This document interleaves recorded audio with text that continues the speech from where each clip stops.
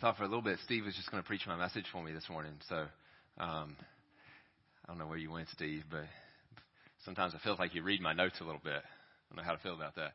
I know there's several people that need to leave a little bit early today, so I'm going to try to move quickly and try not to go down too many rabbit trails. But a few weeks ago,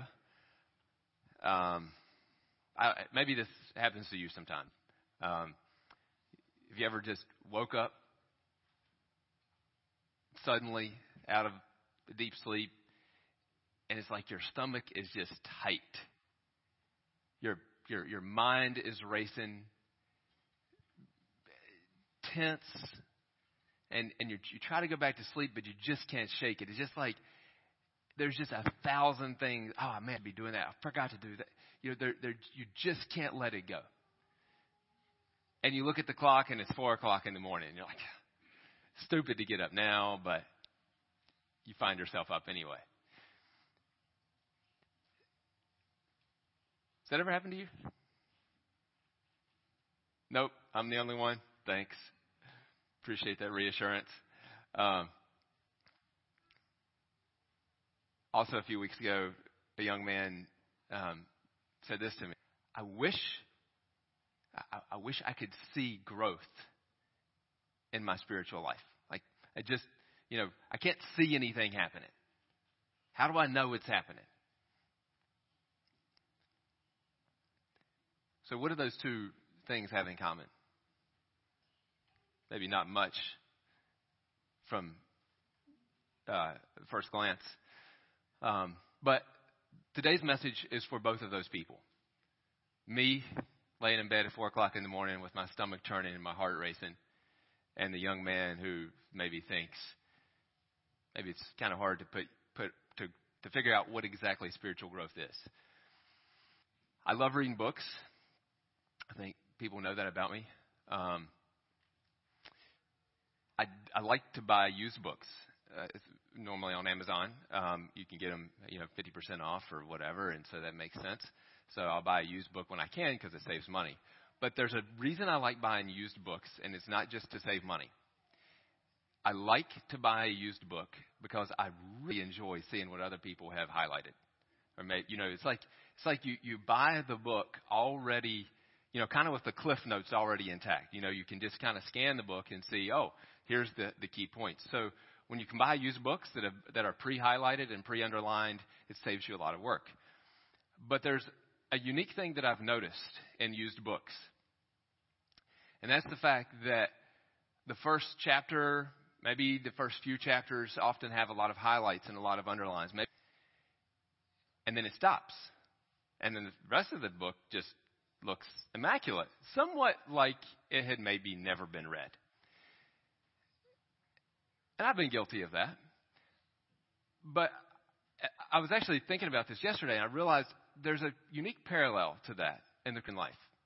The fact that so many Christians, I should say, it is so easy to begin a Christian life with a lot of highlights and underlines in the margins. Jesus is speaking to us. It's real. He's alive. There's a living relationship inside of it. There's a lot of notes that we make in the margins of our life in this season. And then time goes on, and we've already read the book. We know what's coming. It's just another year doing the same thing. It's just another chapter. And we find that the teacher really isn't teaching anymore. We're just kind of somewhat on autopilot, just doing the same thing over and over again. Today's message is called, and if you like to, you can turn to Luke chapter 10, and we're going to read from verse 38 to the end of the chapter. It says, as they went their way, Jesus entered a village, and a woman named Martha welcomed him into her house. She had a sister called Mary, who sat at the Lord's feet and listened to his teaching. But Martha was distracted with much serving. And she went up to him and said, Lord, do you not care that my sister has left me to serve alone? tell her to help me." But the Lord answered her, "Martha, Martha, you are anxious and troubled about many things, but one thing is necessary. Mary has chosen the good portion, and it will not be taken away from her." But first, let's just make a few observations. Jesus was invited into this house by Martha. He was welcomed into the house by Martha. We find that Mary sat at Jesus' feet and listened to his teaching, and Martha was distracted by much serving. Mary was characterized by sitting at Jesus' feet, and I think that's important to recognize, because the writer of Luke, which I guess was Luke, was calling out the fact that Mary was in the position that I would say was very uncharacteristically given to men. I mean, it was very uncharacteristic for a woman to be in the position of a disciple. Mainly disciples of rabbis were men. Martha obviously was characterized by much serving. It says she was distracted in verse 40. She was distracted with much serving. And then in Jesus' indictment, he said, "You are anxious and troubled about many things." Frustration. Martha was frustrated by the way that Mary was, obviously just leaving her to do all the work. Martha asked Jesus to intervene on her behalf. And Jesus very wisely stayed out of the family dynamics, and instead he pointed right to Martha's heart. He affirmed Mary's selection of priorities, her priority selection. So what is it exactly that Jesus is addressing in Martha's life? Is he saying it's wrong to serve? Isn't serving good? Especially if I get to serve Jesus, isn't that good? I think that's the danger, that serving is good. And because serving is good, we can serve and pretend like we're godly, or at least come across in a very godly way. But it's actually really done primarily selfishly. It's to meet inside of our own hearts, to be recognized or to be regarded in a certain kind of way. This kind of serving like this, is always or nearly always co-joined with self-righteousness or frustration. Look at everything I'm doing, and look at how little they're doing. Jesus is telling Martha, "Listen, you knew who I was. You knew exactly what you were doing. You invited me to your house, and yet, instead of putting yourself in the position of a disciple, you wanted to impress people. You wanted to be known as, they're having Jesus at their house. You wanted to be seen, regarded in a certain way." Jesus, I think another way to say all this is, when you have the God at lunch, don't try to impress him with your cooking. That may sound comical, but it is just as easy for us to have our priorities just as confused. We can get things turned around and get things backwards just as easily as that. And as I was thinking about that, I realized that this is a time of year where that routinely happens. It's a time where we're all about celebrating Thanksgiving and Jesus' birth, but man, people are so busy and so distracted and so troubled this time of year. It's clear that Jesus is addressing a priority here in Martha, inside of Martha's life. And this is very similar to the man who approached Jesus. Just a couple chapters later in Luke chapter 12, a man approached Jesus and wanted Jesus to tell his brother to divide the inheritance with him. And Jesus said, he again declined to get involved in the family politics, and he said, you need to take care and be on your guard against all kinds of covetousness, for one's life does not consist in the abundant possessions he has. And then he gives this parable about a man who tears down his barns and builds big own ease and comfort. And Jesus said that this man is like one who is, he's laying up treasure for himself but he is not rich toward God. This man saw Jesus as an avenue to get what he wanted of life. He saw Jesus as an avenue to get what he wanted. And Jesus dealt a blow right to that man's heart of covetousness. And that's exactly what he did to Martha. You see, as I was reading this, I realized that, and I'm adding to the story a little bit, but I don't think we can imagine this. I believe Martha, very likely was, the older sister. She was the one doing the inviting. She was the one welcoming into the house. Very likely, this was not a new frustration for her. I can see Martha being routinely frustrated by Mary's lack of involvement in the family life. And Martha had probably been harboring, I can't say probably, likely been harboring this grudge against her sister for years. You're not doing enough around here. Can't you hear Martha saying that to Mary? Just like the man wanting Jesus to divide the inheritance, she saw Jesus primarily as a way to get what she wanted out of life. She saw Jesus as a way to get her sister to do what she wanted to do. We can use Jesus that way. We can use Jesus as a vehicle to get other people to conform to the way we want them to behave.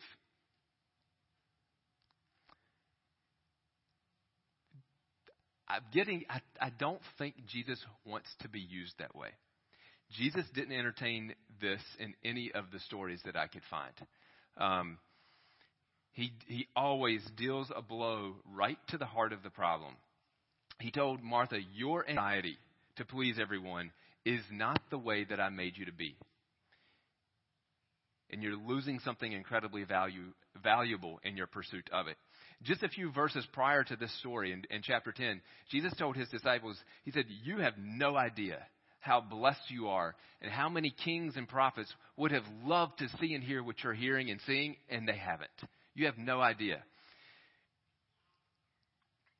And here Martha was, to hear and see what kings and prophets have wanted to look into, and all she can think about is man, I should have, maybe a bigger meal, or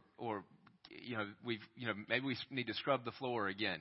She completely has lost sight of the fact that she has the King of Kings as an audience in her house. Martha needs to quit trying to impress God, and instead she needs to be impressed by him. Jesus told, this is very similar to what Jesus told the woman at the well. You remember that? He said, the woman at the well said, well, give me this water so I never have to draw it again. And Jesus told the woman, if you knew who you were talking to, you would ask for living water. You remember that story? Jesus always gets to the immediate need.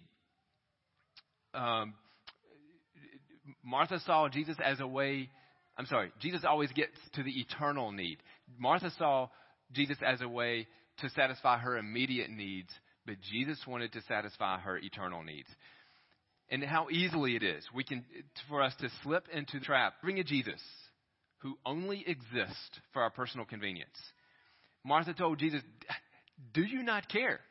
Lord, do you not care? How many times does that just easily come out of our mouth? God, do you not care about the situation?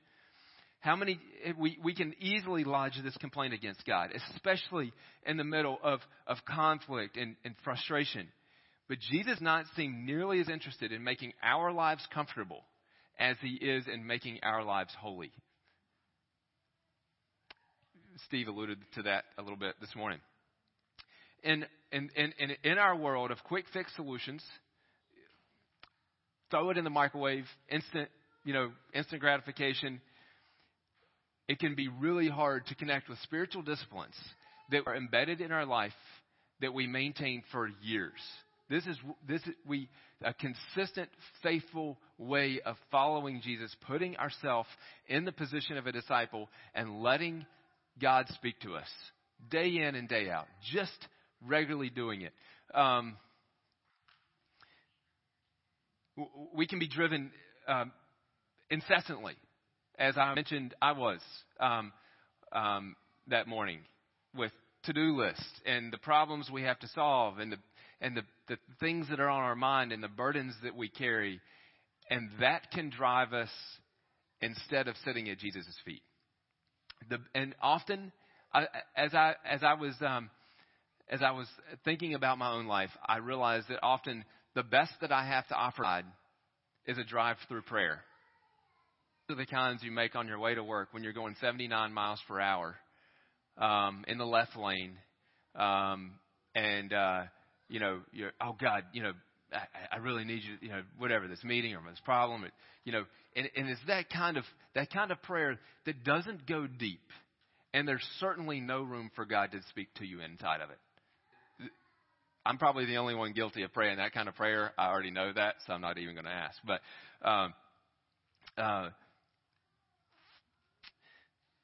Jesus, I believe, wants us to take the position of a disciple, to sit at Jesus' feet and listen. What does that mean? What does it mean to sit at Jesus' feet? I was thinking about the scripture in Matthew, I believe, chapter 11. Jesus said, "Come to me, all who labor and are heavy laden, and I will give you rest.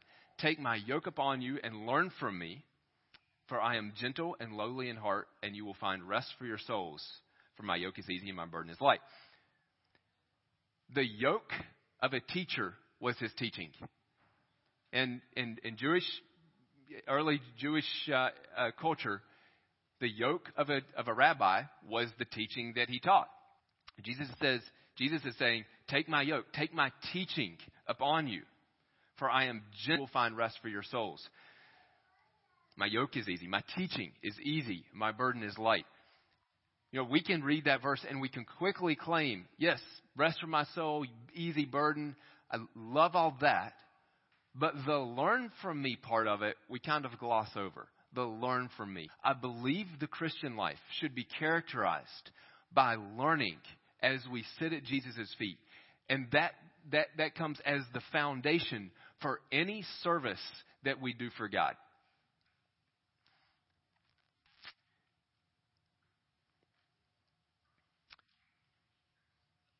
In John's gospel, he says that Jesus loved Martha and Mary. It says Jesus loved Martha and her sister and Lazarus. I always thought why didn't it say Martha, Mary, and Lazarus? I don't know. But it doesn't.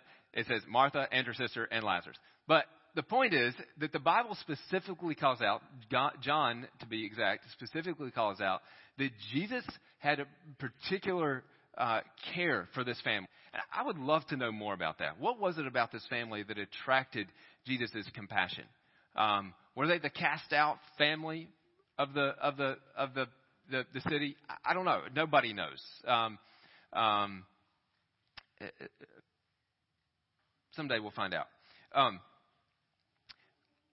But it's clear that Jesus loved this family. That's the point that I'm trying to make. And so when we read this, rebuke, we know that it's done with all of this is a family that Jesus clearly, not that there was a family that Jesus didn't care for, but this is a family that John specifically says that Jesus loved. And I think sometimes when I'm challenged by the words of Jesus, I have to remember, you know what? Everything that Jesus shares with me is all out of love. And we have to receive it that way. So what does it mean? How do we move from being a Martha to a Mary? I was thinking about it. I don't think we have any Marthas in here, but if we do, this is not personal towards you. But how do we move from being a Martha to being a Mary? How do we just avoid being a consumer, a spiritual consumer, driving through this relationship with Jesus to claim the benefits? How do we avoid that? This consumerism spirituality. The Puritan writer Edmund Calamy says this: "This duty of daily divine meditation is the life and soul of all Christianity. If you are not acquainted with it, it is as impossible to live without a soul as it is to be a good Christian without divine meditation.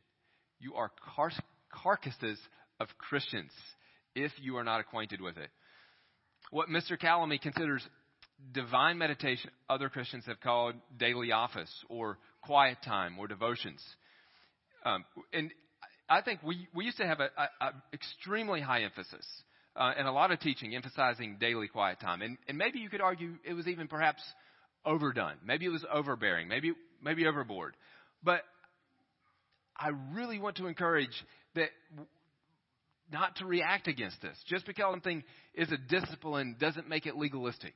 Just because we discipline ourselves to show up faithfully in a certain way in our relationship with Jesus does not mean that we just fell into law and we're just doing things out of legalism.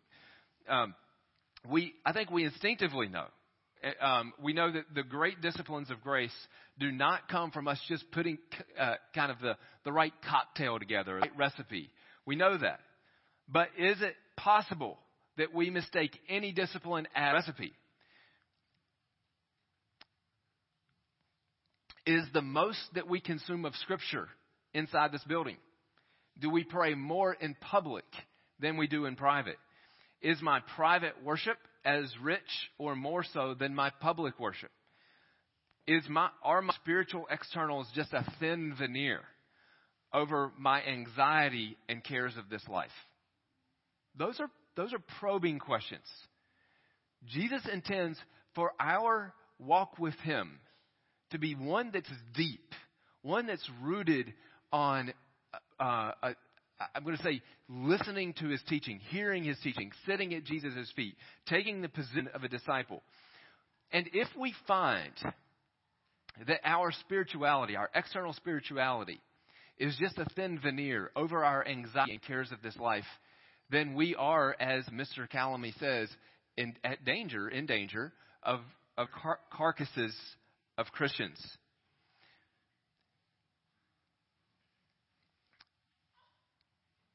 We've all seen the stories in the newspaper, on Facebook, of another Christian man or woman that major catastrophe, major failure, huge disappointment to their church and their environment. We've all seen those stories. And every time I read one, I think, man, how did that happen? How did he get there? What led up to that? And the thing that always comes back to me is a lack of faithfulness in just simply walking with Jesus. Just a lack of faithfulness. He got addicted to the external, I guess, the peripherals of a relationship with God, but he had none of the foundation.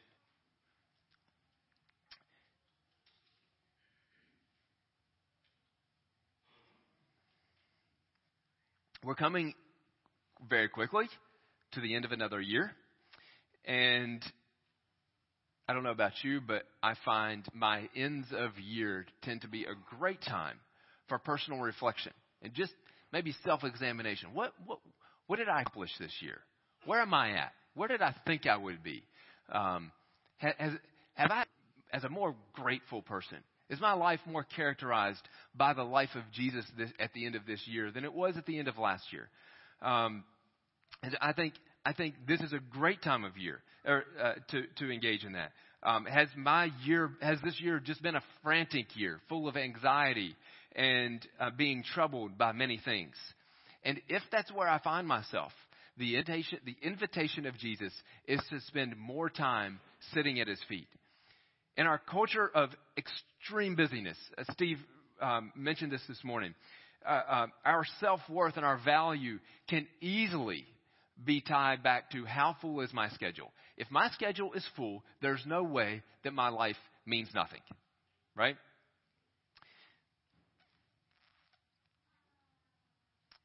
I think one of the biggest spiritual disciplines, and maybe the most underrated, is a 2-letter word, and it's the word no. No, I'm not going to go to that thing. No, I'm not going to do that. No, I'm not going to pick up my phone right now. Whatever it is, just the word no. No, I'm not going to sleep in.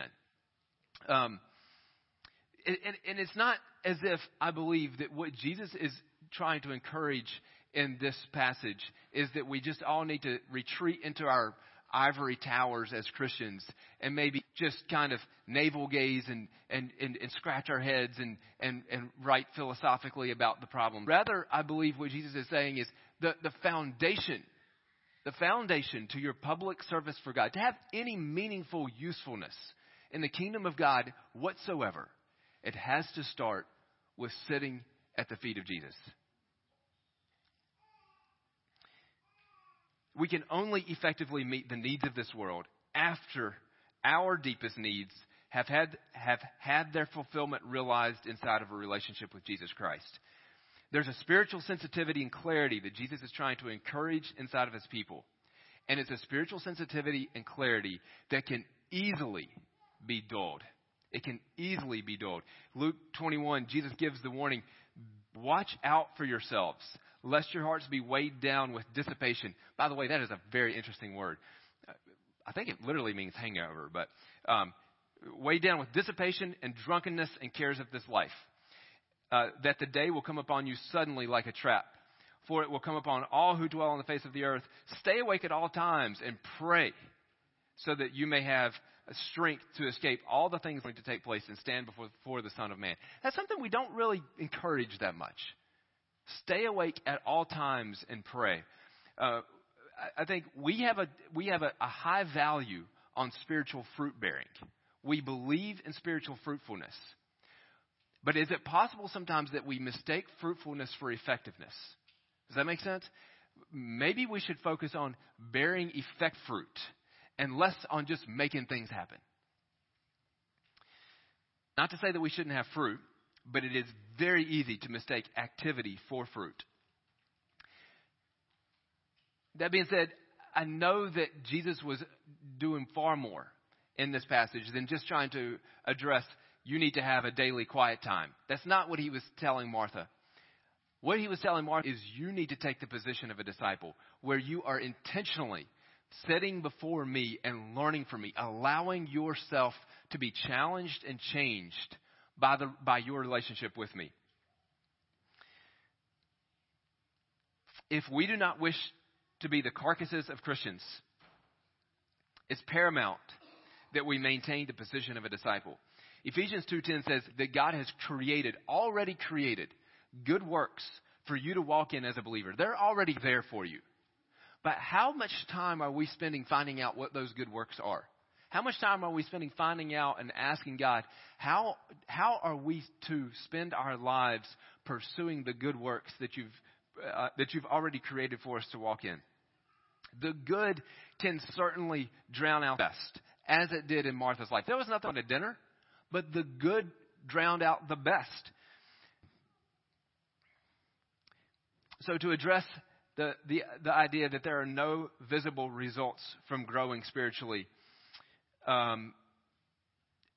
would say to reap a harvest of sustained spiritual effectiveness requires the discipline of sitting at his feet, very intentionally placing ourselves in the position of a disciple. Rarely, if ever, do we actually see personal growth. Rarely do we actually see from one day to the next, oh wow, I've become a more grateful person. But maybe 20 years of effectively sitting at Jesus' feet, we'll realize, wow, what a different man I am today. I hope that's the case. And I know I've given this analogy before, but in some ways I think it's like brushing your teeth. You know, my daughter said on the way over here this morning, I forgot to brush my teeth this morning. You can survive forgetting to brush your teeth one day. It'll be fine. No big deal. But try doing that for 20 years. On the contrary, don't brush your teeth for 20 years and then just try to brush them for a day. You're not going to get back what you've lost, right? And in some ways, I think this spiritual discipline of sitting at Jesus' feet is a lot like this. We can have a season of incredible busyness, and maybe we're not leaning into our relationship with Jesus like we should. It's fine, but maintain that for 20 years, and I promise you, reap a harvest that you didn't intend. It's just the way that it works. Steve, outer power will always reveal the inner resources or the lack thereof. I make notes when you talk, Steve. Outer power will always reveal inner resources or the lack thereof. Another quote I read once says, Your public service for God will never exceed your times of personal, private devotion. When we put ourselves into the position of a disciple, it's not legalism. It's not formality. And it's not duty. It is our highest privilege. It is our highest privilege to be taught by Jesus, to allow our lives to be transformed and changed by Jesus. Every other investment that we make of our time can be taken away from us. Everything else we do.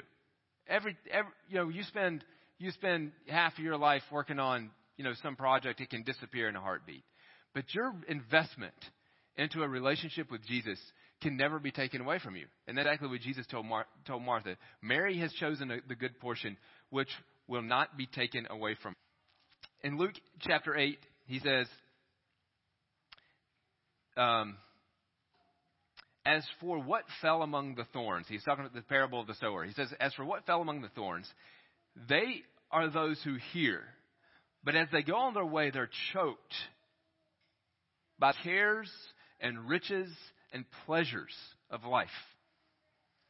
And their fruit does not mature. But as for that's on the good soil, they are those who, when hearing the word, they hold it fast in an honest and good heart, and they bear fruit with patience. So my encouragement in closing is don't be frustrated by the slow work of God. Take the position of disciple and bear fruit with patience.